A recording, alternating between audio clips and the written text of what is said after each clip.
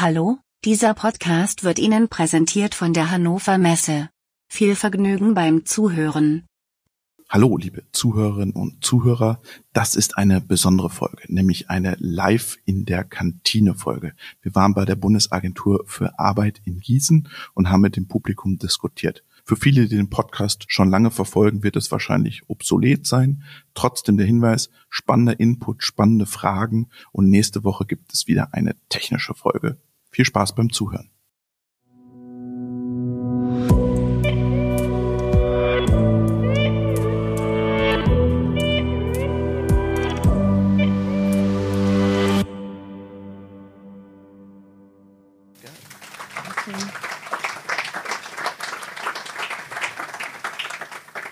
Folge 26 unseres Podcastes KI in der Industrie. Heute ein KI in der Kantine live, hier bei der Bundesagentur für Arbeit in Gießen. Wir haben gerade mal überlegt, wir haben vor einem Jahr uns kennengelernt, Peter und ich, genau, auf dem Maschinenbaugipfel letztes Jahr. Der war jetzt gerade der Maschinenbaugipfel wieder in Berlin und haben dann beschlossen, lass uns doch einen Podcast machen. Wir haben da eigentlich das so nebenbei gemacht, als Hobby, ja, könnte man sagen. Und es hat sich jetzt daraus wirklich auch ein Format entwickelt, das auch wirtschaftlich mittlerweile sich trägt, weil wir merken, es gibt einen riesigen Podcast-Boom gerade. Es gibt aber wenig für die Industrie und wenig für die Nische Industrie, aber es gibt einen großen Bedarf, sich über das Thema KI zu informieren in Deutschland. Und wir haben vielfältige Themen schon gespielt. Wie gesagt, manchmal gehen wir richtig tief rein in die Technik, dann gehen wir wieder ein bisschen raus. Wir haben auch einen Podcast für Juristen, da gibt's auch eine Folge, KI und Recht. Hat er noch nicht gehört. Ja, den hat er noch nicht gehört anscheinend. Das Wochenende. Ja, den haben wir nämlich auch, da geht's um Arbeitsrecht und KI, wie sich das verändern wird. Aber wir haben gerade gesehen, die Zuhörer sind vor allem KI-Neulinge. Darum würde ich starten, Peter, dass wir so ein bisschen, vielleicht stellst du dich noch mal ein bisschen vor, auch was du machst, wo du herkommst. 2 Sätze noch zu mir. Ich bin Fachjournalist, habe jahrelang im Verlag gearbeitet, habe mich dann selbstständig gemacht, mache im Hauptberuf eigentlich Kommunikation für Industrieunternehmen, meistens mittelständisch geprägt. Und genau, und wir machen sozusagen diesen Podcast zusammen. Peter, zu dir? Ja, ich denke, wir kommen von selber da drauf. Ich denke, wir fangen einfach an. Ja. KI ich erzähle dann die Geschichte über den Holländer oder den Niederländer. Ja, genau. Peter kommt nämlich aus den Niederlanden. Ja, scheiße, fängt schon an. Genau. Ich nenne das immer das Rudi-Carrell-Syndrom. Darum hören die Deutschen nämlich immer gerne diesen Podcast. Also ich bin der Rudi. Ja, genau. KI in der Industrie, Peter. Lass uns mal den Begriff so ein bisschen klären, KI. Wir haben gerade gehört, es gibt keine eindeutige Definition von dem Ganzen. Wir fokussieren jetzt aber mal auf das Thema Industrie, weil das ist unser Schwerpunkt. Was heißt denn eigentlich KI in der Industrie? Ja, also wir haben vorher schon gehört, KI tatsächlich, also wenn wir keine eindeutige Definition haben über was eigentlich Intelligenz ist, dann können wir gar nicht erklären, was künstliche Intelligenz ist. Also wir haben vorher eigentlich 2, 3 ganz tolle Beispiele gehört. Wir wussten alle nicht, ob das jetzt tatsächlich ein Mensch oder ein Algorithmus, KI gleich Algorithmus gleich Daten komponiert hat. Es war vielleicht auch ein bisschen kurz, aber es ist eigentlich wurscht. Wir machen ja gerne diesen Unterschied zwischen kleine und große KI. Ich denke, wir werden heute auch über diese große KI reden. Also wir haben uns ja auf die Fahne geschrieben, Nummer 1, dass wir ja entmystifizieren wollen. Wir wollen Ihnen ja klar machen, dass es heute bei der KI nicht darum geht, dass irgendwelche große, böse Roboter uns Menschen irgendwie gefangen nehmen werden und uns irgendwo hinschicken werden, um für sie zu arbeiten. Das ist sehr wichtig, dass das in der Kultur, im Kino, im Radio, dass das stattfindet, weil dann haben wir einen Spiegel, mit dem wir umgehen können. Aber das wird die nächsten 10, 20, 30, 40 Jahren und ich glaube, da kommen wir auch noch darauf, es wird eigentlich nie stattfinden, weil wir Menschen werden dafür sorgen, dass die KI für uns da ist. Also menschzentrierte KI, kommen wir auch heute drauf, sehr wichtiges Thema. In dem Sinne ist in diese kleine KI eigentlich alles, was wiederholbar ist, was repetitiv ist. Und da kommen wir dann auch noch drauf, können wir auch gleich eigentlich anfangen vielleicht, dass wir uns alle überlegen, in meinem eigenen Job, was ist wiederholbar? Und da können Sie relativ gut davon ausgehen, dass von dem Teil, was in Ihrem Job wiederholbar ist, dass das in den nächsten Jahren automatisiert werden wird. Und ich denke, die Musik ist ein sehr gutes Beispiel. Offensichtlich hat irgendein Algorithmus, hat irgendein Muster erkannt, das wiederholbar zurückkommt und hat das Muster genommen und ein bisschen Variationen. Also in dem Sinne ist KI das, was wiederholbar ist. Und die kleine KI, die hilft uns heute. Die kleine KI bei uns in der Industrie, die hilft uns, unsere Arbeit zu optimieren. Das Thema, es wird ja dann immer gesagt, man soll in Deutschland sich auf Algorithmen konzentrieren und wir sollen da ganz viel tun.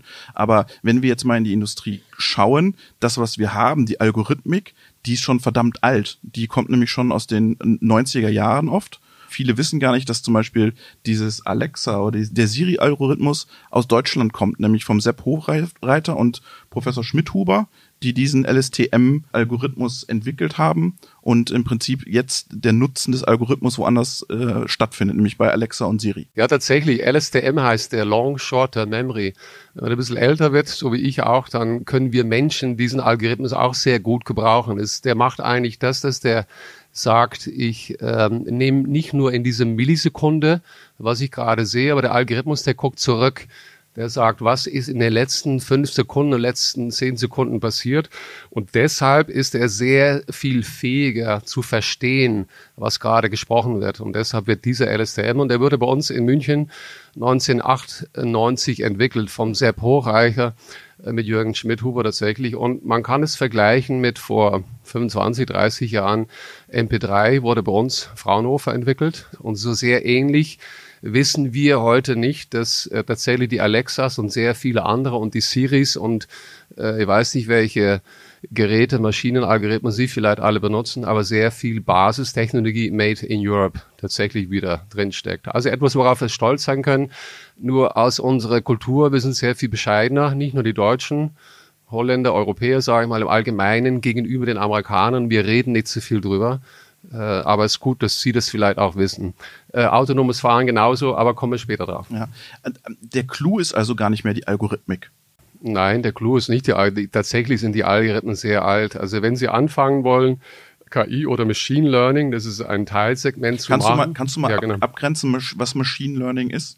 Also wir sprechen heute von der KI.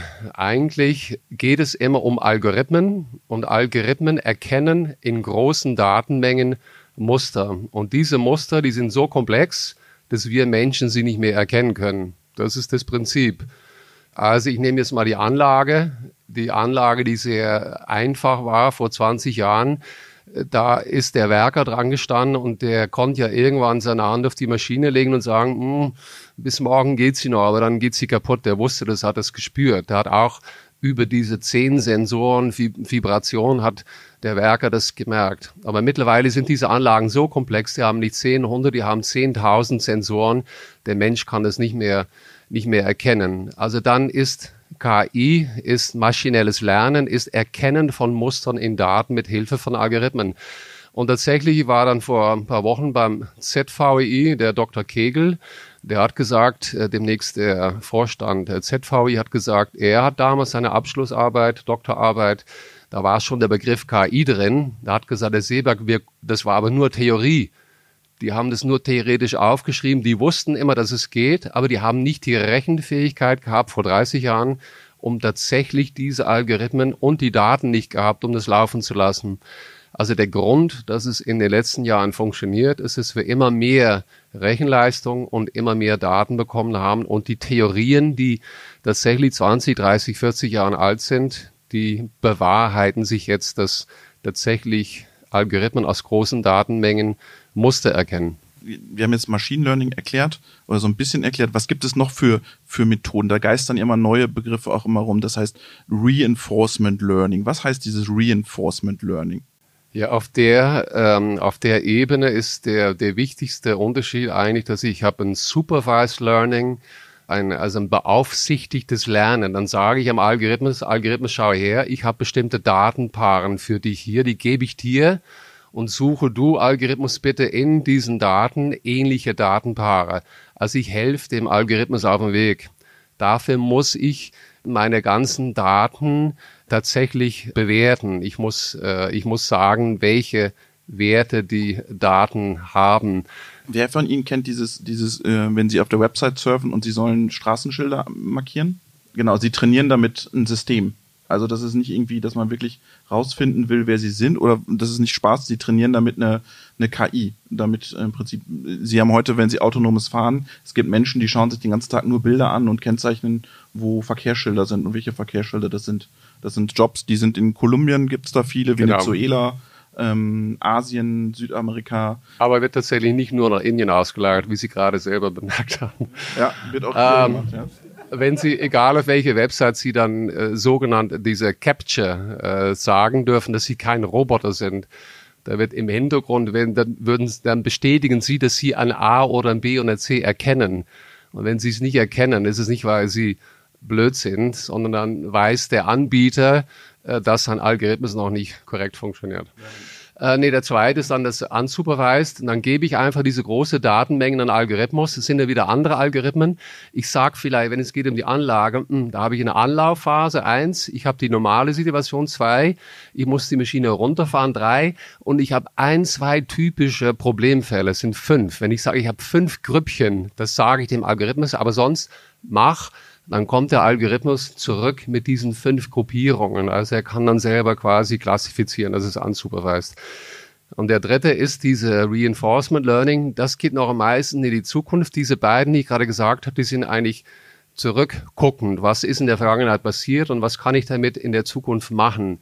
Reinforcement Learning geht anders. Ich gebe dem Algorithmus ein Ziel und ich sage, versuch das Ziel zu erreichen. Also das kann ich mit autonomem Fahren, kann ich sagen, schau, dass du von Neubiberg nach Odensee fährst und mach das bitte so, dass keine Menschen dabei zu Schade kommen. Und das ist das Beispiel auch mit dem Würfel, oder? Da gibt's ja diese Hand und dass man sagt, diese mechanische Hand dreht den Würfel so lange, bis er auf der weißen Seite ist, oder? Firma Festo. Genau, oder genau Firma Nasons, die das gemacht hat. Das ist ein sehr gutes Beispiel. Das ist eine mechanische eine Hand, die von Festo entwickelt wurde auf der Hannover Messe letztes Jahr gezeigt. Und diese Hand ähnelt einer menschlichen Hand sehr stark und den haben sie einen Würfel in die Hand gegeben und dann haben sie im Prinzip der Intelligenz den Auftrag gegeben, dreh so lange die Hand, bis dieser Würfel auf einer bestimmten Seite ist. Und das ist das klassische Beispiel für Reinforcement Learning. Und jetzt haben wir uns natürlich gefragt, wie kann man so ein Beispiel dann auf eine Fabrik übertragen? Als wir denjenigen, der das ja bei Festo gemacht hat, gefragt haben, was machst du? Dann hat er rumgeschaut und hat Festo ja so eine Anlage da gehabt, sage ich. Dann hat er gemeint, ja, das nächste Mal sage ich dem Algorithmus, bau mir eine Anlage und dann baut er eine Anlage, aber sehr viel effizienter sozusagen, als der Mensch das bis heute gemacht hat. Das war seine Antwort diesbezüglich. Für mich ist es, glaube ich, tatsächlich sehr wichtig, also immer wieder diese KI auf den Boden zurückzuholen. Mir geht es darum, was in den nächsten Jahren passieren wird und es wird einiges passieren. Also wenn wir sagen, wir wollen entmystifizieren, das eine ist Daten und Algorithmen, die sind unter uns. Die sind überall unter uns heute schon und die sind dabei, wirklich unsere Welt auf den Kopf zu stellen. Das ist Nummer 2, sehr wichtig.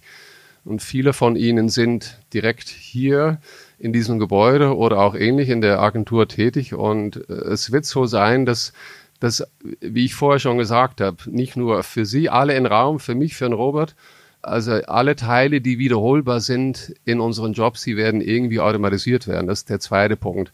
Und der dritte Punkt eben, was bedeutet das für uns? Was bedeutet das für uns beide? Was bedeutet das für Sie?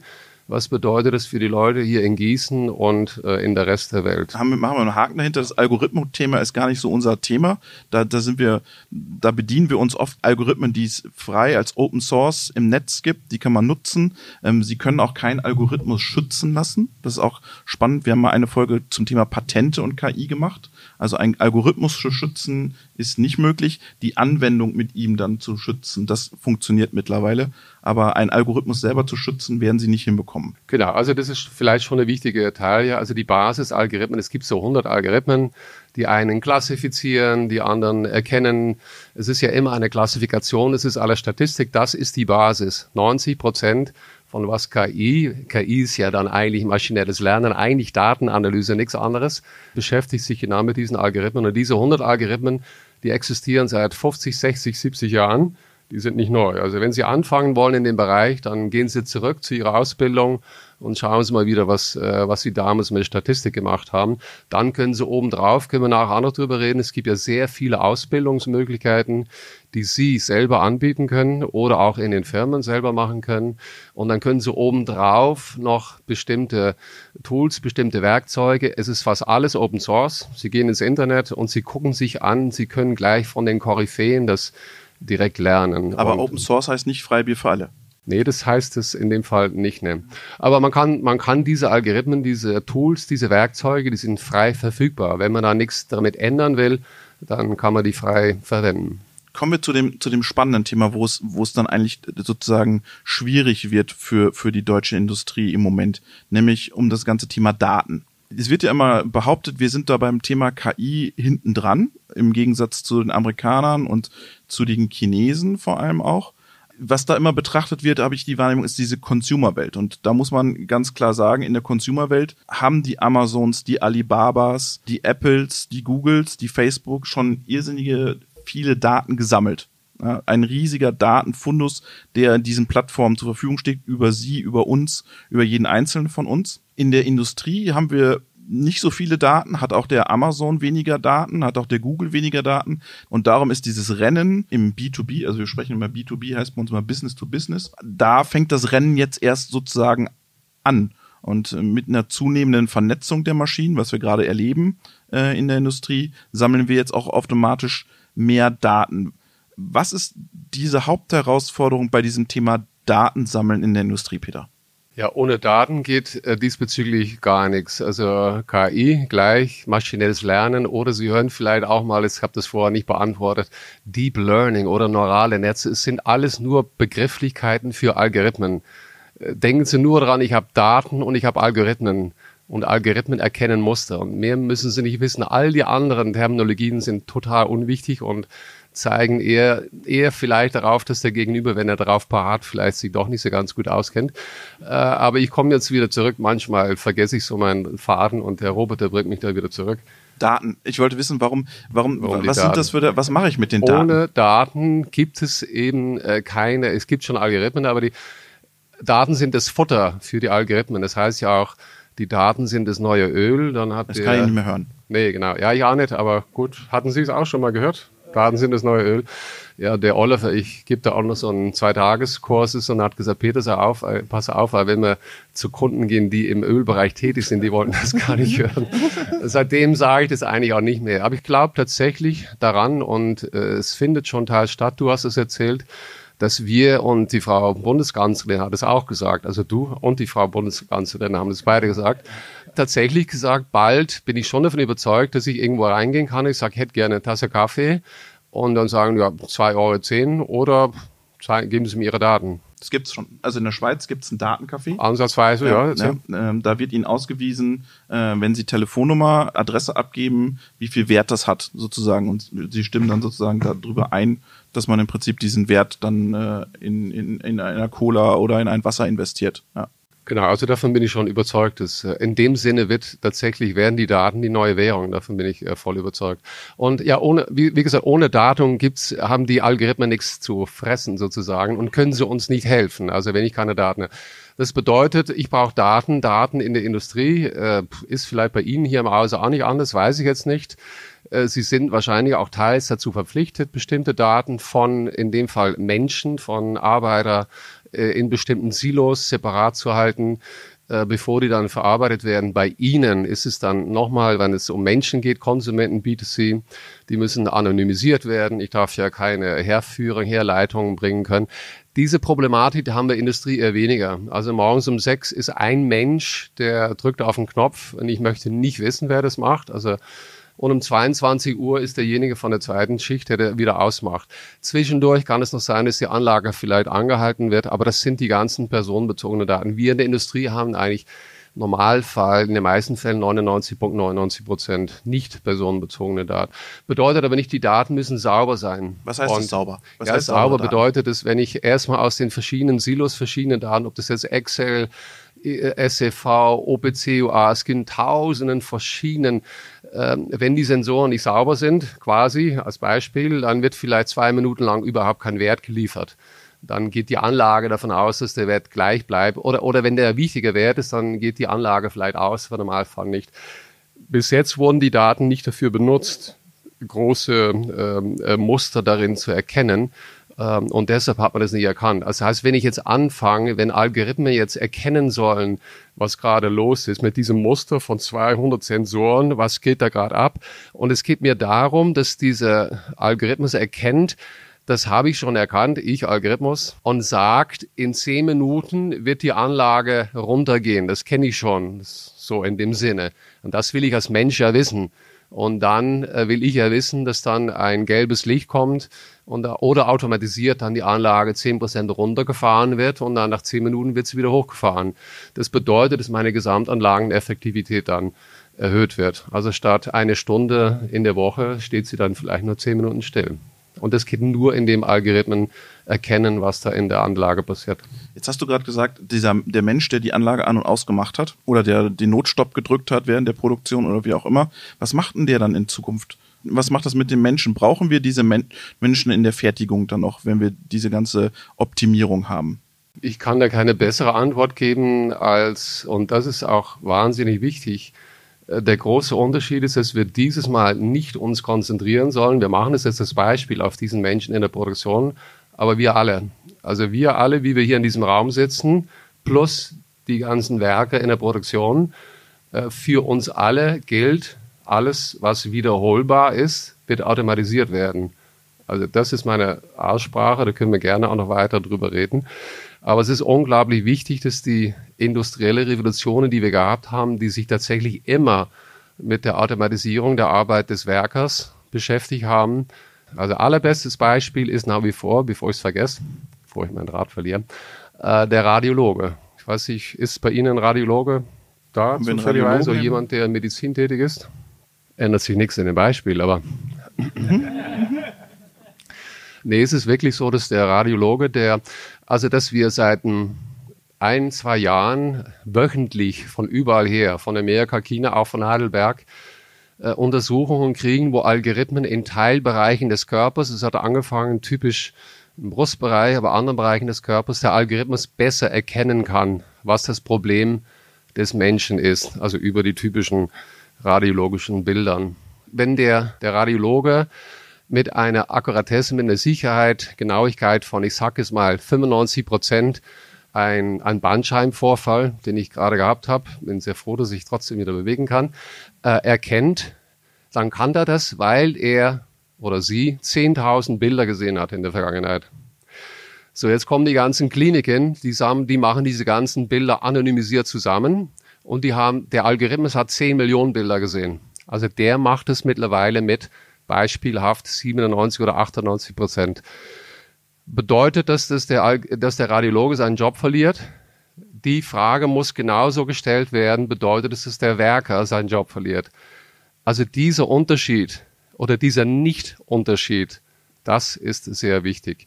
Und wenn man versteht, dass der Radiologe, der seine 10-, 15-jährige Ausbildung, und ich gebe Ihnen immer wieder zurück, weil Sie haben ja diese Kenntnis über diese 1.000, 2.000, 3.000 Jobs, die wir haben, und Sie kennen diese Schritte, und Sie als Arbeitsagentur, und ich habe bis vor kurzem, bis der Robert gesagt hat, ich darf keine 30 Nachrichten auf LinkedIn schicken, habe ich mindestens einmal am Tag ein Beispiel genommen von Ihrem, wie heißt das Teil? Futoromat, sehr, sehr gut. Und da haben Sie den Radiologen auch dabei. Ich glaube, Sie haben den mal 50%, ja. Und diese 50%, die kann beim Werker sein, aber beim anderen Werker ist sie vielleicht nur 10%. Und das ist wahnsinnig wichtig, dass wir diesen Unterschied erkennen, dass es heute genauso geht um derjenige, der 15 Jahre studiert hat, der vielleicht 15 Jahre Erfahrung hat und dann trotzdem heute der Teil, der wiederholbar ist, vom Algorithmus übernommen wird. Aber jetzt komme ich trotzdem nochmal zu den Daten, weil wir brauchen ja diese Menschen, und das sagst du ja auch immer, wir brauchen die Domain-Experten, die diese Daten, die wir alle sammeln, interpretieren können und sagen können, dieser Wert ist falsch, weil da war der Sensor dreckig, dieser Wert kann nicht stimmen. Wir brauchen schon dieses Domänenwissen, nennen wir das ja immer. Ja, für mich ist mein Domänenexperte aber mein Hausarzt, um bei dem Beispiel zu bleiben. Ich bin sehr zufrieden mit meinem Hausarzt. Ich bin gar nicht mal unzufrieden mit meinem Radiologen. Ich habe den Radiologen noch nie gesehen. Ich war öfters mal in der Röhre. Ich habe letztens sogar auf diesen Ballon gedrückt, die haben mich nicht rausgelassen. Aber darüber erzähle ich jetzt nicht, das war Katastrophe, sage ich Ihnen. Der Hausarzt sagt, Herr Seebeck, das geht nicht weiter, Sie müssen in die Röhre, der überweist mich. Und dann komme ich da rein, dann kommt eine nette Dame, legen Sie Ihre Kleider ab und so weiter, gehen rein, wieder zurück. Ich habe den Radiologen noch nie gesehen. Der hat sich auch nie darum bemüht, sich bei mir vorzustellen. Also der Domänexperte ist der Hausarzt. Der dich am besten kennt. Ja, der sagt, Peter, zeig die Bilder mal. Vor 20 Jahren war das schon mal HNO-Arzt, hat gesagt, das waren noch diese Einsteckbilder, Röntgenbilder. Und dann habe ich gesagt, wollen Sie die Diagnose sehen? Herr Seeberg, ich bin Ihr HNO-Arzt. Ich entscheide, was ich auf den Bildern sehe. Das war vor 20 Jahren. Also das soll jetzt kein Radiologen-Bashing sein. Wirklich überhaupt nicht. Es ist nur ein Beispiel. Aber ich nehme das Beispiel, weil es auf der gleichen Ebene stattfindet wie der Werker in der Produktion. Und erklär doch nochmal, was macht dieser Domain-Experte mit den Daten aus der Maschine? Ja, mit den Daten macht der Domain-Experte ja eigentlich nichts. Das Beispiel in der Maschine ist vielleicht schon der Algorithmus, der erkennt in dem Fall vielleicht 5 Korrelationen. Das ist ja dieser Statistikbegriff. Und dann sagt der Domain-Experte bei dem ersten, das war nur eine halbe Sekunde. Da war tatsächlich der Sensor kurz dreckig und dann ist er wieder sauber geworden. Also das ist keine Kausalität. Er entscheidet dann und schaut sich Ja, an. er entscheidet das, ja genau. Also wir sind nach wie vor von den Menschen abhängig. Gut ist es und das soll auch so bleiben, wenn Sie es schon bemerkt haben. Ich glaube ja daran, das ist sehr wichtig, ja, dass der Domain-Experte, der entscheidet. Und dann kommt vielleicht ein zweiten, dritten Korrelation, wo der Werker in dem Fall sagt, ich glaube ich nicht. Also ich stehe seit 20 Jahren in dieser Maschine und dass das möglich ist, was jetzt der Algorithmus mir sagt, da brauche ich erstmal eine menschliche Größe fast auch, dass ich sage, okay, ja, wenn es so ist, aber es ist wirklich so, es ist was Neues. Das kann nur der Mensch entscheiden. Wenn wir jemals dazu übergehen würden, dass das, was ein Algorithmus findet, auch vom Algorithmus umgesetzt werden darf, dann haben wir verloren. Das klingt pathetisch, ich weiß es. Aber es ist so. Aber das geht in ja dem gar nicht. Moment, wo wir das machen, dann übergeben wir tatsächlich, so wie es in den Filmen passiert, wo wir diese dystopische Situationen dargestellt kriegen. Aber das hat nichts damit zu tun, dass wir einfach selber als Menschen schauen sollen, was wir in den nächsten 3, 5 bis 10 Jahren mit uns selber und mit unseren Menschen in der Welt tun werden. Aber das ist ja, was du gerade angesprochen hast, bei der Maschine in Europa, in der Welt im Moment gar nicht möglich, dass dieser Algorithmus selber entscheidet, was er dann tut. Weil wir haben am Ende ja, das gibt es einen Begriff, das werden Sie sich jetzt all die Augen drehen, das ist die sogenannte Maschinenrichtlinie.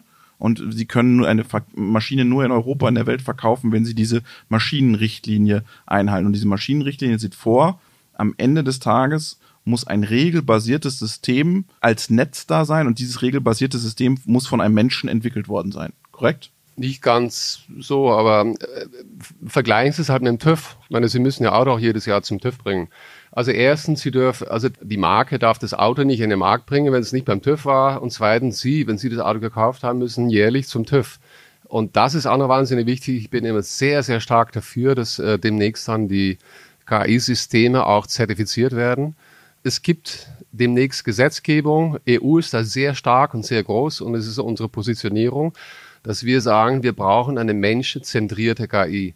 Die baut auf diesen Datenschutzverordnung, die bei uns tatsächlich eher mal teils sehr negativ immer. Aber wenn man mit angloamerikanischen Kollegen spricht, sagen die zum Beispiel, wir haben jetzt mit dem Toby Walsh vor kurzem gesprochen, die Toby Walsh ist einer der AI-Vordenker im angloamerikanischen, angelsächsischen Raum, der sagt, seid froh, dass ihr ein System habt, das den digitalen Markt einhegt.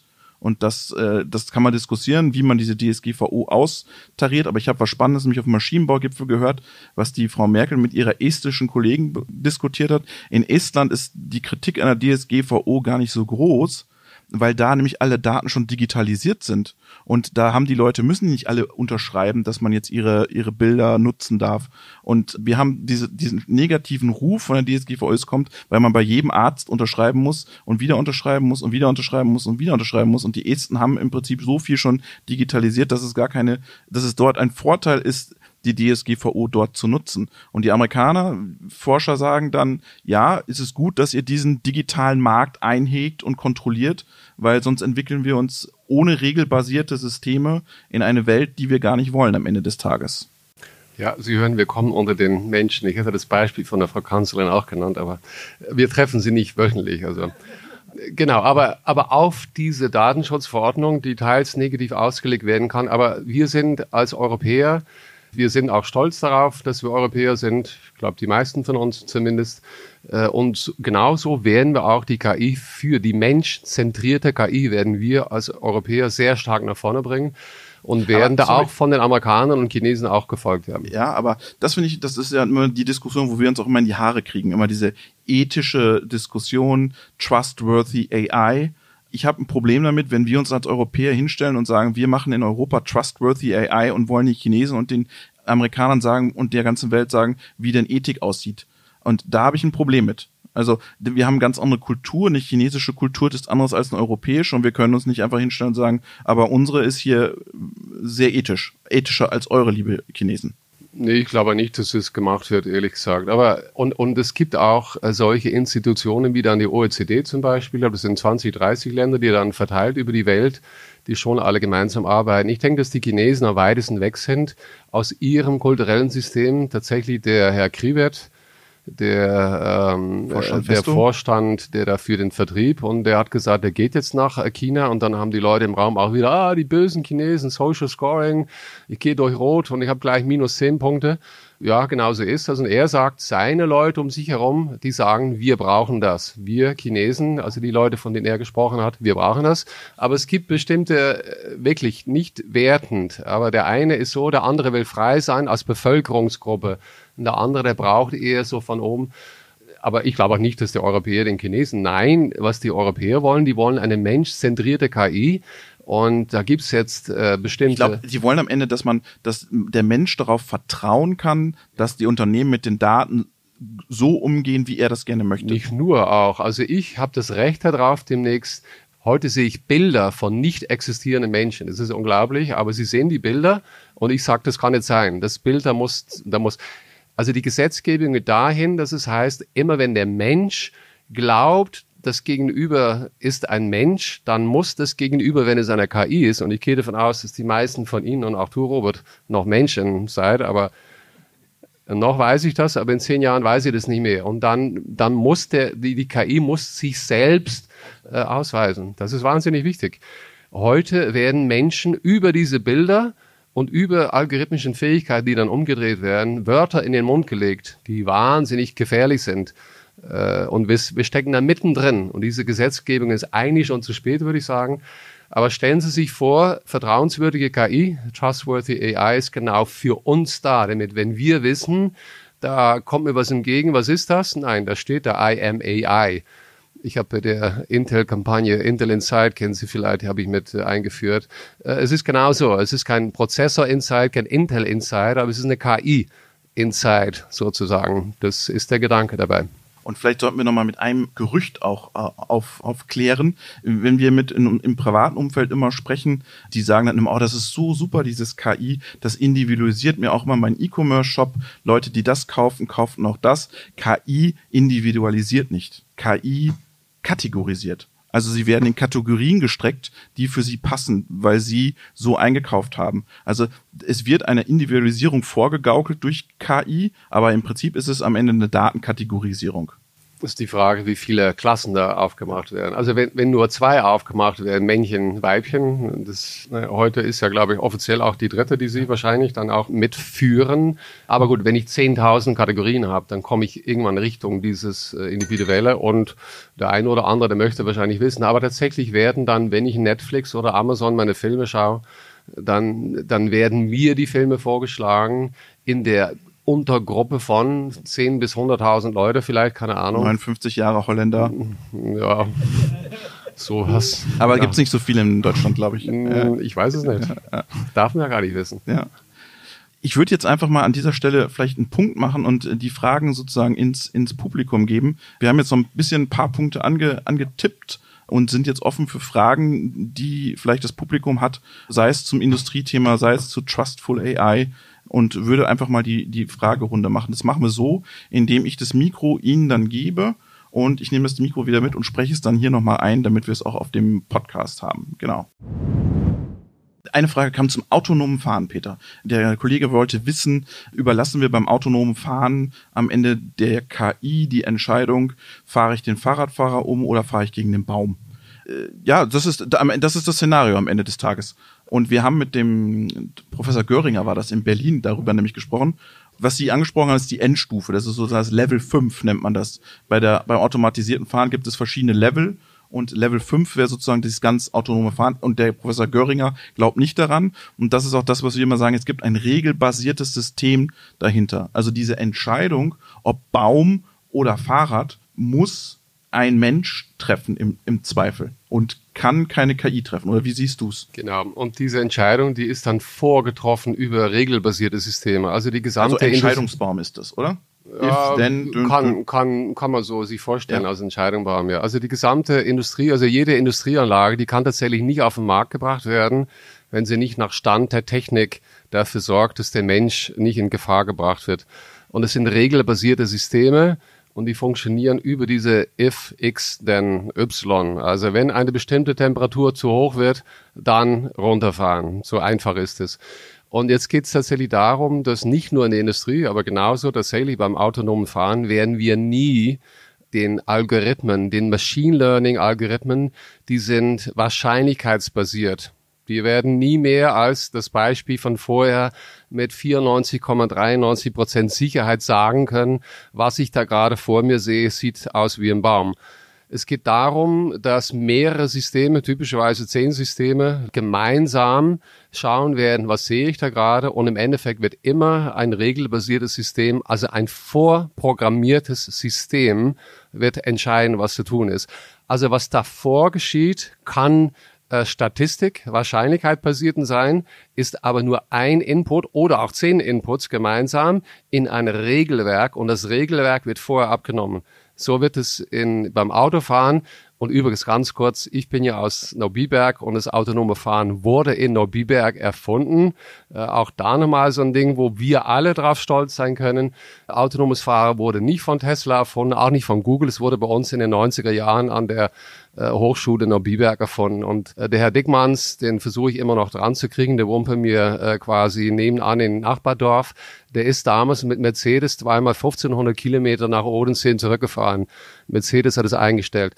Ist jetzt aber nicht wichtig. Tesla glaubt, nächstes Jahr fahren die Autos autonom, Level 3 oder 4. Also bis hier in Gießen in der Stadt ein Auto autonom fährt, das dauert Level 5 fährt. 15 oder 20 Jahre. Ja. Aber es wird nie ein wahrscheinlichkeitsbasiertes System sein, davon bin ich überzeugt. Und wichtig ist nochmal, deshalb hat der Professor Göringer auch, es gibt einen Unterschied, ob ich in Berlin fahre oder in Kalifornien in der Wüste fahre. Also das darf man nicht vergessen. Und wenn wir so mit deutschen Automobilherstellern auch mal sprechen über das Thema, die sagen halt auch, Schnee, Eis, Regen wird nicht so einfach werden, ist in Kalifornien eher denkbar als in München. Also technologisch, wir wollen jetzt auch gar kein Bashing auf Tesla oder sowas machen. Tolle Technologie, die machen viel, setzen uns da richtig schön unter Feuer. Ich glaube, das ist richtig gut, dass sie das tun. Aber Level 5, hören Sie, ich empfehle Ihnen die Folge mit dem autonomen Fahren, Professor Göringer, der sagt sogar dann, vielleicht müssen wir darüber nachdenken, Städte neu zu konzipieren für dieses autonome Fahren. Weil sie sehen, dass es nicht so funktionieren wird, wie wir uns das so einfach vorstellen. Ja, der Tesla sagte, wenn Sie heute keinen Tesla kaufen, können Sie genauso gut ein Pferd kaufen. Kann man darüber reden, er meinte, er ist 5 Jahre voraus, weil er ist eigentlich keine Autofirma, sondern eine Datenfirma. Also man kann da schon drüber nachdenken. Er ist auch sehr arrogant, er ist sehr clever, sehr arrogant. Schauen wir mal, ob er nächstes Jahr wirklich seine Robotaxis auf die Straße kriegt. Es gibt Robotaxis schon mal in Singapur, aber die sind auch ganz klassisch regelbasiert unterwegs. Das, was du angesprochen hast, es ist ein regelbasiertes System, das dahinter liegt. Es ist keine KI, die diese Taxen steuert, sondern ein regelbasiertes System. Wenn Sie auch heute zum Beispiel FTS, fahrerlose Transportsysteme in der Industrie sehen, da ist immer eine Kombination vom regelbasierten System und einem Machine Learning System. Und das ist eigentlich der große Clou, wenn man das beides zusammenfahren kann. Weitere Fragen? Kann eine künstliche Intelligenz Vorschläge machen, dass sie sich selber verbessern will oder dass man was tun soll? Ja, das ist genau das, was wir vorbesprochen haben, das Reinforcement Learning. Also Reinforcement im Sinne von verstärkendes Lernen. Der Gedanke dabei ist, dass wenn wir mit unseren Kindern oder wenn das Kind selber schon mal die Hand auf eine heiße Fläche legt und zurückzieht, dann ist es eine Verstärkung, in dem Fall eine negative Verstärkung. Das schönste Video ist von dem Trun, der Schweizer, der für Google da, und er sitzt mit seiner Assistentin in dem Auto auf dem Google-Gelände und das fährt schon einigermaßen und dann geht es in die falsche Richtung und er greift ins Lenkrad. Das ist dieses Eingreifen und eine negative Bewertung abgeben. Genauso gibt man diesem Reinforcement Learning Algorithmus ein bestimmtes Ziel vor und das Ziel ist zum Beispiel Schach zu gewinnen. Das ist jetzt mittlerweile 15 Jahre her. Ich habe den Garry Kasparov damals bei uns bei Intel gehabt. Wir wollten ihn jetzt noch anfragen, aber das wird wahrscheinlich aus bestimmten Gründen nichts. Das nächste ist dieses viel komplexere Go-Spiel. Also das Ziel ist, Go zu gewinnen, was dann nicht mehr regelbasiert ist, weil es geht gar nicht regelbasiert, weil es viel zu komplex ist. Also genau wie Sie sich das vorstellen oder der Kollege Jan Kautnick von Nascens gesagt hat, ja, da steht jetzt eine Anlage, die ist von Ingenieuren entwickelt worden. Ich gebe demnächst ein Reinforcement Learning, verstärkendes Lernen Algorithmus die Aufgabe, nicht im Sinne von baue eine Maschine, aber baue etwas Sorge dafür, dass am Ende nicht 10 Einheiten pro Stunde rauskommen, sondern 15 Einheiten rauskommen. Wie du das machst, ist mir wurscht. Und der Gedanke ist schon da, dass sowas möglich sein soll, ja. Oder dass man zum Beispiel in einem Logistikzentrum, dass man sagt, um 15 Uhr muss die Palette gepackt am Ausgang stehen. Wie du das machst, wann du was auslagerst, zu welchem Zeitpunkt, wann du die Ware zusammenführst, das überlasse ich dir. Das überlasse ich der Maschine, wie sie sich selber organisiert. Auch ein gutes Beispiel, ja, wo wir ja beide auch in Logistikfirmen unterwegs sind, die selber auch wissen wollen, weil die schon seit Jahren mit den regelbasierten Systemen selber unterwegs sind. Also Logistikfirmen, Logistik ist ja gleich Algorithmen quasi und die wollen auch von uns wissen, ja, was hat es denn auf sich mit dem maschinellen Lernen, mit den wahrscheinlichkeitsbasierten optimierenden Systemen? Und wir glauben schon, dass tatsächlich die Kombination von beiden, also nicht jetzt ein Knappsack, Rucksack-Algorithmus, Traveling Salesman-Algorithmus, wenn Ihnen das so sagt, wegwerfen, nein, beibehalten und nebenbei rausfinden, was diese Machine Learning-Algorithmen zusätzlich, in dem Fall in der Logistik, der Firma bringen können. Vielleicht als Beispiel, damit man es besser versteht, ein LKW steht im Stau. Und dieser LKW meldet dann an das Logistikzentrum, ich stehe im Stau, kommt 2 Stunden später. Das bedeutet, das Logistikzentrum kann automatisiert sozusagen entscheiden, was tue ich jetzt? Packe ich die Ware jetzt schon? Fahre ich die Anlage langsamer? Oder gebe ich der Information, der Filiale einen Hinweis, der LKW kommt 2 Stunden später, wir können dir aber eine Alternative anbieten. Wir haben jetzt gerade nicht das Wasser Gerolsteiner hier, weil das steht noch im Stau, aber ich könnte dir jetzt Bon Aqua anbieten und das würde in 30 Minuten das Lager verlassen. Und dann kann im Prinzip am Ende die Filiale entscheiden, okay, ich nehme das Bon Aqua, das kommt raus, dann weiß das Logistikzentrum, ich fahre sozusagen das Gerolsteiner zurück, hole das Bon Aqua raus, belade den LKW Y, der jetzt sowieso zu der Filiale fährt. Und das funktioniert aber nur, wenn Sie einen Datenraum haben, wo diese Daten noch fließen können. Und im Moment fließt da wenig an Daten. Oder stellen Sie sich vor, Sie haben eine Filiale um die Ecke, und das Logistikzentrum weiß, dass bei Ihnen nächste Woche bei uns sind es immer in Würzburg Weinfeste, das Weinfest ist und da weiß sozusagen die Filiale oder weiß das Logistikzentrum, da wird besonders viel Wasser dann geordert. Und dann wird im Prinzip der Filiale schon automatisiert vorgeschlagen, du solltest mehr Wasser bestellen. Heute weiß das der Filialist noch selber, weil er so nah an seinen Kunden dran ist, weil er der Domain-Experte ist. Aber spannend wird es dann zum Beispiel, wenn in Ihrem Sprengel besonders die Geburtenrate in den letzten Monaten besonders hochgegangen ist und dann das System erkennen könnte aus diesen unstrukturierten Daten, Geburtenrate in Ihrem Sprengel würde bedeuten, Sie haben mehr Verbrauch an Pampers. Das heißt, das Logistikzentrum schlägt Ihnen vor, wir schicken Ihnen jetzt immer mal 3 Pakete mehr, weil wir genau wissen, die Geburtenrate ist bei Ihnen um 3-4% gestiegen in den letzten Monaten. Und das sind im Prinzip die Kombination von öffentlichen Daten, die zugänglich sind. Das können auch Wetterdaten sein und die Kombination von Daten, die nur in diesem Logistikzentrum sind. Und das ist aber eine Vision, wo es hingehen könnte. Ist noch keine Realität, aber das ist eine Vision. Sie hatten auch noch eine Frage. Welche Auswirkungen, das Beispiel war, da wurde eine Stimme imitiert und dann wurde eine Überweisung sozusagen freigegeben. Welche Auswirkungen hat KI auf das Thema Security, sowohl im Consumer-Bereich, also Privatpersonen, als auch im Unternehmensbereich? Ja, wie gesagt, es hat einen sehr großen Einfluss. Ja, ich denke, das Beispiel, was wir vorher hatten, also ich bin ein sehr starker Verfechter davon, dass KI-Systeme in Zukunft halt eben wie von der EU vorgesehen zertifiziert werden sollen. Also, aber gut, der Verbrecher lässt sich jetzt nicht zertifizieren. Unabhängig davon, ich darf auch nicht betrunken in einem Auto fahren. Ja. Das ist genau dasselbe. Kriminelle Energie wird man nicht dadurch stoppen können. Nee, gut, aber das wird nie sein. Aber wir müssen dafür sorgen, dass unsere Systeme quasi insofern mitgehen mit der Technologie, dass wir als Menschen das Heft in Erhalt behalten.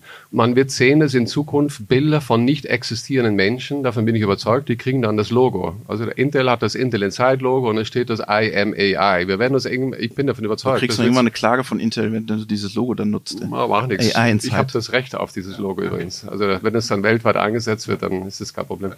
Das ist das Positive. Und daneben wird es natürlich auch nur das Negative bleiben, dass trotzdem bestimmte Menschen dann Gesichter und Stimmen in die Welt setzen, wo sie eigentlich dann verpflichtet werden, klarzumachen, dass es eine KI ist. Und wenn sie das nicht machen, dann sind sie strafbar. Und das passiert in dem Fall. Heute ist es wahrscheinlich trotzdem irgendwie strafbar, weil ich darf nicht so tun, als wäre ich jemand anders. Aber diese Klarheit ist vielleicht jetzt im Moment nicht da. Und wenn die Gesetze kommen demnächst, dann ist für mich top klar, dann werden wir uns alle an diese zusätzliche Gesetze halten müssen. Vielleicht nochmal als Hinweis für Sie. Wir haben mit einem Security-Experten darüber gesprochen und der hat gesagt, KI ist jetzt da gibt es keine neuen Schutzmechanismen und vieles, was wir nutzen, zum Beispiel im Antivirusprogramm, ist schon lange KI, ist schon viel Machine Learning, was dahinter steckt. Wofür KI gerade im kriminellen Bereich genutzt wird, ist zur Analyse, Mustererkennung, wer verhält sich besonders herausragend in den sozialen Netzwerken, wo sind Lücken bei diesen Menschen, wo sind Lücken in den Servern, da hilft KI den Angriffen sehr stark. Und was das nächste Thema ist das ganze Thema Pre-Crime, also dass sie im Prinzip im Vorfeld schon Attacken ausmachen können. Wir haben geglaubt, das funktioniert nicht, aber er hat uns erklärt, wie das funktioniert. Er hat ein spannendes Beispiel genannt. Da gab es ein Autorennen, glaube ich, war es, oder? Und da hat ein britischer Rennfahrer einen Deutschen abgeschossen, also in die Wiese. Und einen Tag später wurde dann der Sponsor von den Briten mit massiven Mail-Attacken konfrontiert und gehackt und angegriffen. Und er hat das für die Bundesregierung, glaube ich, auch gemacht. Da ging es um Ukraine und Russland. Und er sagte, man muss eine Pre-Crime-Strategie fahren. Man muss überlegen, was veröffentlicht man, welche Auswirkungen hat diese Veröffentlichung. Das sind alles unstrukturierte Daten, nennt er das. Wie führe ich die mit den Daten in der Firma zusammen, mit den Ports und wie kann ich die sicher machen, um daraus sozusagen Angriffe abzuwehren am Ende des Tages. Aber das ist ein ziemlich großes Thema und das geht dann so weit, dass sie jede Pressemitteilung darauf abchecken müssen, liefere ich damit jemandem einen Vorwand, sozusagen an unstrukturierten Daten mich anzugreifen. Er hat das Beispiel gesagt, wenn sich ein Bankvorstand hinstellt und sagt, wir sind die sicherste Bank der Welt, können Sie darauf wetten, dass morgen Sie so viel Attacken haben, die Sie sich gar nicht vorstellen können. Also dieses Pre-Crime-Thema wird da zunehmen und er sagt, KI wird nicht dazu führen, dass wir uns vielleicht mehr schützen können. Er sagt eher, das ganze Thema wird dazu führen, dass die Analyse über Schwachstellen viel besser wird. Und das kann man auf der einen Seite natürlich von den Kriminellen nutzen, aber KI kann man auch nutzen, um eigene Schwachstellen, Muster zu erkennen in den Serverstrukturen, wo ich Schwachstellen habe. Ja, das ist ein sehr empfindliches Thema natürlich. Ja. Ich meine, bei uns wird Pre-Crime auch, ich weiß nicht, ob hier in Gießen oder in anderen Städten genauso auch ausprobiert zumindest. Und wenn es eben so ist und wir Menschen wissen, dass in bestimmten Bereichen in einer Stadt möglicherweise mehr Kriminalität ist wie in einem anderen Bereich, dann tut der Algorithmus, ich will jetzt nicht sagen, du armer Algorithmus, aber der tut nichts anderes als wie immer Muster erkennen. Wenn der Algorithmus erkennt, dass in einem bestimmten Stadtteil mehr Kriminalität ist wie in einem anderen, dann ist es auch gar nichts Neues. Es ist dann die Polizisten im Dienst, die anfangen. Sind die Domain-Experten, die können dir nämlich relativ genau sagen, was in ihrem Sprengel nämlich vor sich geht. Ja, quasi, ja. Das ist mein Punkt eigentlich. Die gingen sowieso schon verstärkt wahrscheinlich in diesen. Das muss der Polizeikommissar entscheiden. Der hat es bis jetzt immer gemacht. Der kriegt jetzt ein Tool dazu, wahrscheinlich. Und vielleicht ist es in Gießen als Beispiel einfacher als in New York oder Rotterdam, weiß ich jetzt nicht. Aber es ist natürlich trotzdem ein sehr sensibles Thema, weil dann der Algorithmus dann bestimmte Teilbereiche, in denen bestimmten Menschen vielleicht wohnen, kategorisiert werden. Das hat aber nichts mit dem Algorithmus zu tun, es hat nur mit der Datenlage zu tun. Wichtig ist in dem Fall nur, ich darf ein KI-System immer nur dort einsetzen, wo ich meine Trainingdaten hergeholt habe. Also ich kann nicht jetzt Daten, Beispiel aus Gießen, holen, damit ein Modell trainieren und das Modell in New York oder umgekehrt. Das hat überhaupt keinen Sinn. Wenn ich in Gießen sowas machen will, Dann muss ich in Gießen meine Daten holen, schauen, was überhaupt juristisch und so weiter möglich ist und dann auch nur in Gießen dieses Modell machen. Das ist wahnsinnig wichtig. Ausnahme sind deine Krankenbilder, anonymisiert. Anonymisiert, genau. Ja, genau. Wenn ich sage, ich habe weltweit, ich glaube, es gibt nur 2, 3 große Anbieter für GE, Siemens und noch einen von diesen Röhrensystemen und die liefern auf eine bestimmte Art und Weise links, rechts, vorne, hinten diese Bilder, genau, dann kann ich diese Bilder halt vergleichen. Aber genau, die eine Stadt ist eben nicht, weil der Mensch in dem Sinne nicht austauschbar ist und die Stadt auch nicht austauschbar ist. Weitere Fragen? KI und Emotionen, Peter. Kann ich durch KI Emotionen vorgaukeln, durch Daten Emotionen vorgaukeln? Ich denke, wenn ich das als Mensch zulasse, dann ist es bestimmt möglich. Ja. Ich persönlich glaube nicht daran. Also ich glaube, dass wir lieber die menschlichen Emotionen auch für die Menschen behalten sollten. Und dass wir eben dadurch auch diese Abgrenzung, wir sind Menschen und wir setzen Algorithmen für uns, den Menschen, der Emotionen hat, ein. Aber es gibt bestimmt auch eine Gruppe von Menschen, ich war da beim DIN VDE, da ging es auch um die Normierung für KI und da saß bei uns auch am Tisch jemand, der gesagt hat, der tatsächlich für die Algorithmen gesprochen hat, nein, die Algorithmen müssen die Möglichkeit kriegen, sich zu entfalten. Ich will es gar nicht so, ich versuche das so darzustellen, wie er das gesagt hat. Also das ist nicht meine Sicht der Dinge und im Normalfall wird KI immer mittels einem Roboter dargestellt. Nee, mit dem Gehirn. Das machen sie mit dem Gehirn. Gehirn oder Roboter. Aber es hat damit im Prinzip erstmal überhaupt nichts zu tun, dass in einem Roboter auch ein Algorithmus steckt und dass der auch Daten verarbeitet. Aber das ist eben dieses falsche Bild und dann kommt so ein Roboter auf mich zu und der versucht dann zu lächeln und ganz nett zu sein. Wer bin ich, Ihnen das zu verbieten, dass Sie mit denen interagieren sollen? Ich mache das normalerweise nicht. Ich versuche auch mit Alexa nicht unfreundlich zu sein, aber ich als Holländer, Deutsch, Algorithmus, dann mit ihm zu sein, oder? Nicht mit ihr. Es ist kein Mensch. Die heißt nicht ihr, die heißt nicht sie. Und an meiner Sicht sollte tatsächlich jede 10. Minute auch Alexa sagen, ich bin eine KI. Vergiss es nicht, lieber Peter. Ich bin eine KI.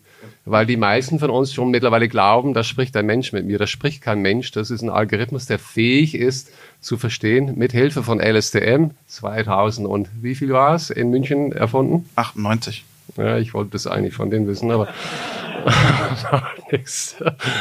Genau, das ist dieser Algorithmus, der dazu fähig ist, ja. Und dann im Hintergrund auch zu verarbeiten, dann regelbasiert dann auch Sätze gibt. Und es ist ein Algorithmus und gar nichts anderes. Und ich wollte noch ein Beispiel reinbringen oder einmal noch sagen, was dann noch passiert. Kategorisierung KI. Siri, Alexa, Cortana, alles weibliche Namen. Es werden nur Frauen in diese Care-Situation gebracht, dass die sich darum kümmern, Servicekraft zu sein. Und da sieht man nämlich auch, man kategorisiert. Und das ist im Prinzip genau das Negativbeispiel, dass diese ganzen Systeme weibliche Namen haben und sie nicht im Prinzip eine funktionale Stimme sind, sondern immer in eine Situation reingedrückt werden und Frauen in eine Situation reingedrückt werden, wo sie Care-Arbeit machen sollen. Aber das wird sich bald ändern. Also Sie können bald für jedes System auch eine männliche Stimme. Und ja, Sie können sie auswählen, aber ausgeliefert wird sie als Alexa. Ja? Trotzdem? Ja. Okay. Also ja, als nur als Hinweis, dass man sagen muss, da muss man auch, wer entwickelt diesen Algorithmus am Ende des Tages und wer überprüft diesen Algorithmus. Und da haben wir mal eine Folge gehabt zum Thema Ethik, dass die Kollegin auch gesagt hat, es muss immer wieder die Datenbasis auch kontrolliert werden, immer wieder angeschaut werden, was du sagst, der TÜV.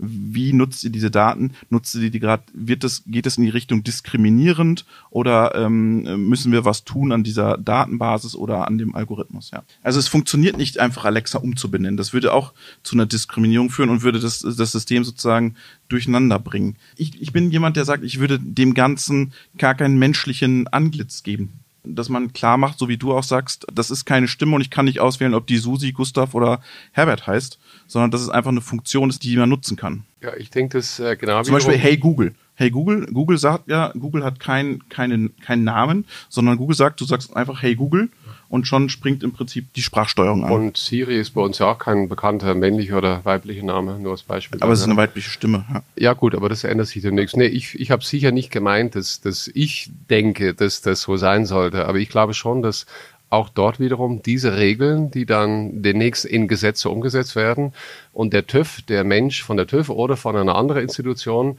dann wochenlang tatsächlich dieses System testet. Nummer 1 guckt, was ist das Ziel von diesem System? Wo geht es hin? Macht das System sich selber dem Menschen gegenüber klar? Wie geht es genau da mit Sexualität um? Ist es ein Mensch? Ist es ein Mann? Ist es eine Frau? Und so weiter und so fort. Und diese Regeln, die haben wir Europäer. Wir haben diese Regeln. Wir wissen. Und Sie hier in diesem Raum kennen diese Regeln viel, viel, viel besser wie ich, weil Sie gehen jeden Tag mit Menschen um und Sie machen das korrekt. Und diese Regeln weiter aufbauend auf unsere, ich sag mal, europäische Werte und Institutionen, die werden auch in dieses Regelwerk reinkommen und zukünftige KI-Systeme, die werden so funktionieren müssen oder werden nicht zugelassen werden. Genau wie das Auto, wenn es sich nicht an den Regeln, die dafür sind, hält, dann wird es nicht zugelassen, so einfach. Haftung von KI. Kannst du ganz schnell beantworten. Magst du es beantworten? Regelbasiert. Wäre die Regel am Ende, angenommen die Maschine explodiert Ihnen, weil der Algorithmus was falsch gemacht hat, dann hat Ihr regelbasiertes System versagt, dann ist der in der Haftung, der das regelbasierte System gebaut hat, oder? Ich bin mir heute nicht sicher, muss ich ehrlich sagen. Ich weiß nicht, wie der Stand der Dinge ist und Sie wissen das auch nicht. Wo sitzen Sie? Da ist. Aber wenn du eine Maschine reinbringst, brauchst du Maschinenrichtlinie. Wenn du die erfüllst? Ja, genau. Aber es gibt sehr viele Diskussionen unter den, und wenn Sie auch Anwalt sind, sind Sie vielleicht auch in diesen Diskussionen unterwegs. Es gibt ja Überlegungen tatsächlich, dass man Verantwortlichkeiten der Maschine oder der KI überträgt, bin ich ja wirklich total dagegen, sowas Komisches zu machen. Ich finde, dass im Endeffekt der Mensch tatsächlich zuständig ist und auch nicht so von der Programmeur, der dann bewusst Böses in die KI, das ist totaler Blödsinn im Normalfall. Der hat nur nicht aufgepasst, der hat die Daten von Gießen genommen, dann hat die für Rotterdam benutzt oder so. Und das sollte er aber lernen, dass es nicht geht. Und da wird dieser Zertifizierungsprozess ihn aufmerksam machen. Und ich denke, solange dann irgendwelche Systeme zertifiziert sind, steht da auch die Versicherung dahinter und dann werden Sie auch die Möglichkeit haben, das anzugehen. Wie das heute aber ist tatsächlich, wenn Alexa etwas gesagt hat und Sie machen das, ich muss ehrlich sagen, ich habe da kein Beispiel. Aber wurde das nicht wieder abgeschaltet, dieses automatische Kaufen? Also es gab doch dieses automatische Kaufen, dass man es immer noch mal regelbasiert bestätigen muss durch einen Klick oder sowas. Da gab es doch, glaube ich, eine Geschichte mit Alexa, glaube ich, in diesem Fall. Was ich noch sagen wollte, man kann das Beispiel auch noch mal umdrehen bei der Maschine. Was passiert, da haben wir auch eine Folge zu, Patente, was passiert, wenn die Maschine durch Zufall einen neuen Werkstoff generiert, den keiner sich vorstellen hätte können. Und wem gehört jetzt am Ende dieses Patent? Ja, das ist ein sehr gutes Beispiel. Ich habe hier in Delft studiert. Ich habe zufälligerweise vor 2-3 Tagen, genau das ist passiert. Das war der Materialentwicklung an der Uni, die gesagt haben, wir benutzen, und das ist auch wieder Antwort auf Ihre Frage, die benutzen dieses Machine Learning, Reinforcement Learning und geben das System vor, such ein neues Material. Und der Algorithmus kommt mit Vorschlägen für neue Materialien, mit bestimmten Merkmalen und die finden tatsächlich neue Materialien raus, statt dass die über Hypothesen und Versuchen und so weiter und so fort zu neuen Materialien kommen. Und das ist noch nicht ganz geklärt. Gut, aber in dem Fall bin ich mir sicher, es ist der Prof mit seiner Gruppe, der genau das gemacht hat, der hat diese KI nur als Werkzeug eingesetzt und so ist es auch der einzig richtige Weg. Es ist nur ein Algorithmus, denn ich als Mensch muss da drüber stehen bleiben. Wenn ich anfange zu sagen, der Algorithmus hat jetzt auf einmal hat Patente an irgendeine Erfindung, das ist ja der größte Blödsinn meines Erachtens. Also die Maschine wird kein Rechtssubjekt. Was mich betrifft nicht, aber gut, ich bin kein Anwalt. Ja. Frage war, du machst hier ganz ehrbare Aussagen, aber es ist nicht die Realität in China und USA, oder wie schätzt du das in China und USA? Das war keine Frage, das war eine Bemerkung. Und Bemerkung, ja. Und wie schätzt du das ein in China und USA? Vielleicht ganz kurzer Hinweis von mir. Apple hat für sich dieses Thema Datenschutz und Datensicherheit als Verkaufsargument gefunden. Microsoft nutzt das Argument auch, setzt auch auf das Thema.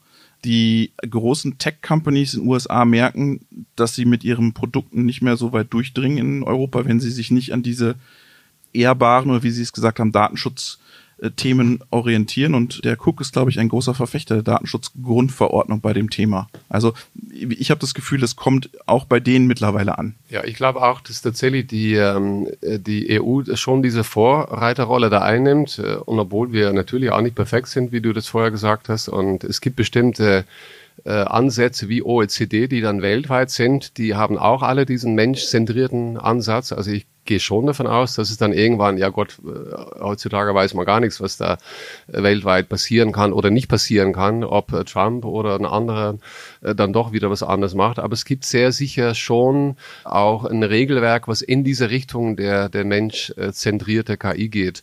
Sogar gibt es auch Beijing Rules. Dann kann man sagen, ja, meinen die das auch wirklich oder bleiben die trotzdem bei ihrem Social Scoring?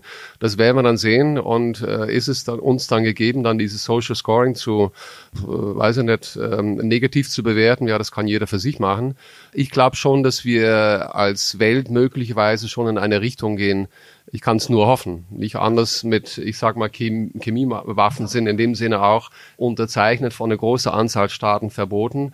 Und genauso wird auch Toby Walsh und ganz vielen anderen Ländern versuchen, dass wir keine autonome Waffen haben werden. Und das werden von 150 Ländern werden das hoffentlich 145 unterzeichnen und 2, 3 Länder vielleicht nicht. Also das ist die Realität unserer Welt, glaube ich. Naja, trotzdem, ich glaube, es ändert sich ein Stück weit, ohne jetzt gerade abzuschweifen, aber der Kontext Demokratie gleich technologische Führerschaft, was jahrelang gegolten hat in Westeuropa und in USA, Demokratie gleich technologischer Fortschritt, wird uns gerade gezeigt, dass das nicht so sein muss. Nämlich in China keine Demokratie, aber technologischer Fortschritt. Und dieses Zusammenspiel hat sich geändert und jetzt muss man überlegen, wie geht man mit diesem neuen Zusammenspiel sozusagen um. Und ich habe mit dem Professor Metzinger letztens gesprochen, das ist ein Philosoph von der Universität Mainz. Der hat gesagt, wir müssen auch einen gewissen Verfassungs- oder Wertepatriotismus unserer Unternehmen abprüfen und sagen, wenn ihr hier arbeitet, wenn ihr hier investiert, wollen wir von euch auch einen Patriotismus auf die Verfassung haben, dass ihr euch auch an diese Spielregeln haltet. Und Wertediskussionen sind immer schwierige Diskussionen, die man mit der Industrie auch führen muss. Aber ich glaube, das hat man auch auf dem Maschinenbaugipfel ganz gut gesehen, den Mittelständlern geht ziemlich die Wumme, dass ihr ganzes regelbasierte Welt zusammenbricht. Und sie haben ziemlich große Sorge, dass die Welt, die sie seit 50 Jahren kennen und wo sie 50 Jahre lang Werkzeugmaschinen aus Baden-Württemberg verschickt haben in die Welt, dass ihnen das um die Ohren fliegt und dass sie bereit sind, sich auf diese Werte zurückzubesinnen, auch wenn das vielleicht in manchen Ländern bedeutet, nicht nochmal 3 Maschinen mehr zu verkaufen. Ich habe das Gefühl, das hat man sehr gut gespürt, auch als diese Reden immer auch wieder auf das Thema zurückkamen. Ich glaube, da ist eine große, keine Angst vor neuen Märkten, aber eine große Angst, dass dieses System, das sie jahrelang gekannt haben, dass das komplett kollabiert. Und das hat man, glaube ich, ganz gut gespürt in den letzten 2, 3 Tagen. Frage war, ich verkürze ein bisschen, was muss Deutschland tun, damit wir diese...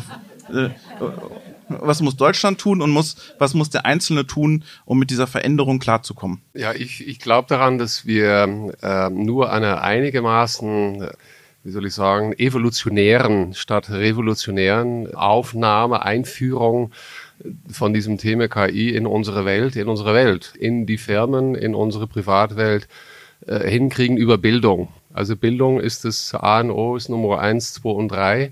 Fängt hier an. Wir sind bei Ihnen und wir hoffen, dass Sie das auch quasi weitertragen. Ich bin voll davon überzeugt, dass tatsächlich, aber gut, das findet jeder von seinem eigenen Thema. Ich habe auch bei der EU vorgesprochen quasi und gesagt, glaubt, dass jeder Europäer das Recht haben sollte auf 60 oder 90 Minuten Einführung in das Thema. Eben, wie gesagt, um klarzumachen, dass es nicht um Dystopien geht, aber dass sich alles dreht und damit jeder für sich, wie wir hier sitzen, Firmen für sich. Und es geht nur bei Bildung. Bildung, Nummer 1. Und parallel müssen wir natürlich gucken, was das bedeutet. Ja, was bedeutet das für unsere Welt? In welchen Bereichen? Wo sind diese Wiederholbarkeiten? Und ich darf Ihnen wirklich nochmal das Kompliment machen, dass Sie schon offensichtlich seit lange sich damit beschäftigen und genau wissen, wie diese 1500 Jobs, die wir haben, wie die heute aufgeteilt sind und wie Sie wissen heute genau, welche Teile von heute robotisierbar ist. Und Sie wissen wahrscheinlich auch, wie der in den nächsten Jahren noch stärker automatisiert werden wird. Das bedeutet ganz klar, dass Sie sich wahrscheinlich auch damit beschäftigen, welchen Leuten müssen aus welchen Jobs, wo ich über 70-80% bin, in welchen Bereichen, wo der Mensch noch 100% unterwegs ist. Also Kreativität, Empathie, da wird der Algorithmus uns nicht so schnell unseren Job wegnehmen. Und das war noch ganz spannend, auch in der Industrie. Wir haben einen Kollegen, mit dem wir öfter zusammenarbeiten, den Dr. Tristan Behrens, der immer sagt, eigentlich ist die Geschichte schon auserzählt bei KI, weil wir haben die Tools, die Daten liegen irgendwo, die Rechenpower liegt irgendwo. Wir brauchen nur Leute, die eine Idee haben, was tun wir jetzt mit diesen 3 Tools, mit den Daten, mit dem Algorithmus und was habe ich vergessen? Daten, Algorithmus und Algorithmus haben wir, die Daten haben wir, wie Rechenpower haben wir, genau. Was tun wir sozusagen jetzt damit? Was ist die Idee, was ich jetzt damit machen kann? Er ist ein großer Verfechter davon, der lädt auch immer in seine Workshops, wenn der Workshops noch in der Industrie, da lädt er nicht nur die Entwicklerteams ein, weil der holt sich auch immer die Pförtnerin, den Pförtner, den Sekretär, die Sekretärin und holt die in diese Workshops rein, weil er sagt, die Kreativität hängt nicht nur in der Entwicklungsabteilung. Und das muss man, glaube ich, vielen Menschen klar machen, dass die Kreativität nicht nur in der Entwicklungsabteilung liegt im Unternehmen. Vielleicht auch Richtung zum Abschluss kommt, ich weiß es nicht, aber das ist ja genau, was wir machen. Wir durften heute bei Ihnen hier sein und KI in Ihrer wunderschönen Kantine machen. Und das ist tatsächlich, Sie haben das vorher gesagt, ein Format, was wir anbieten, Firmen anbieten, tatsächlich mit dem Gedanken. Und wir sind hier vor 2 Stunden reingekommen, 2 nette Damen, ich weiß nicht, ob Sie auch hier sind oder nicht, die vorne an der Pforte gewesen sind. Und der Gedanke ist tatsächlich, dass von den Damen oder Herren, das sind dann oft Damen an der Pforte, bis zum Geschäftsführer in dem Moment dann diese KI in der Kantine mitmachen und genau das, was wir heute gemeinsam mit Ihnen gemacht haben, im Endeffekt jeder für sich, nicht im Sinne von, ich gehe jetzt zitternd raus, aber ich weiß, was KI ist und ich muss mir mal Gedanken machen und was bedeutet es für mich als Mensch, was bedeutet es für mich als Firma und was bedeutet es für Sie als Arbeitsagentur und ich bin davon überzeugt, dass Sie schon sehr lange drüber nachdenken, aber vielleicht hat unser Gespräch Ihnen doch noch die ein oder andere Anregung gegeben. Peter, das war Folge 26. Ich mache jetzt einen klassischen Abgang sozusagen. KI in der Kantine, Sonderfolge hier aus Gießen. Viele Fragen, super, klasse Stimmung, hat richtig Spaß gemacht. Wir hören uns wieder mit Folge 27 und dann machen wir wieder Technik. Dann sitze ich wieder in München oder dort, wo ich wohne. Du sitzt wieder in Nürnberg. Hat mich sehr viel Würzburg, da geht's schon. Ja. Hat mir sehr viel Spaß gemacht, sich mal zu sehen bei unserem Podcast. Ja. Nächstes Mal machen wir es wieder über Technologie. Aber herzlichen Dank auch Vielen Dank an Sie alle, dass wir das hier machen dürfen. Vielen Dank. Dankeschön.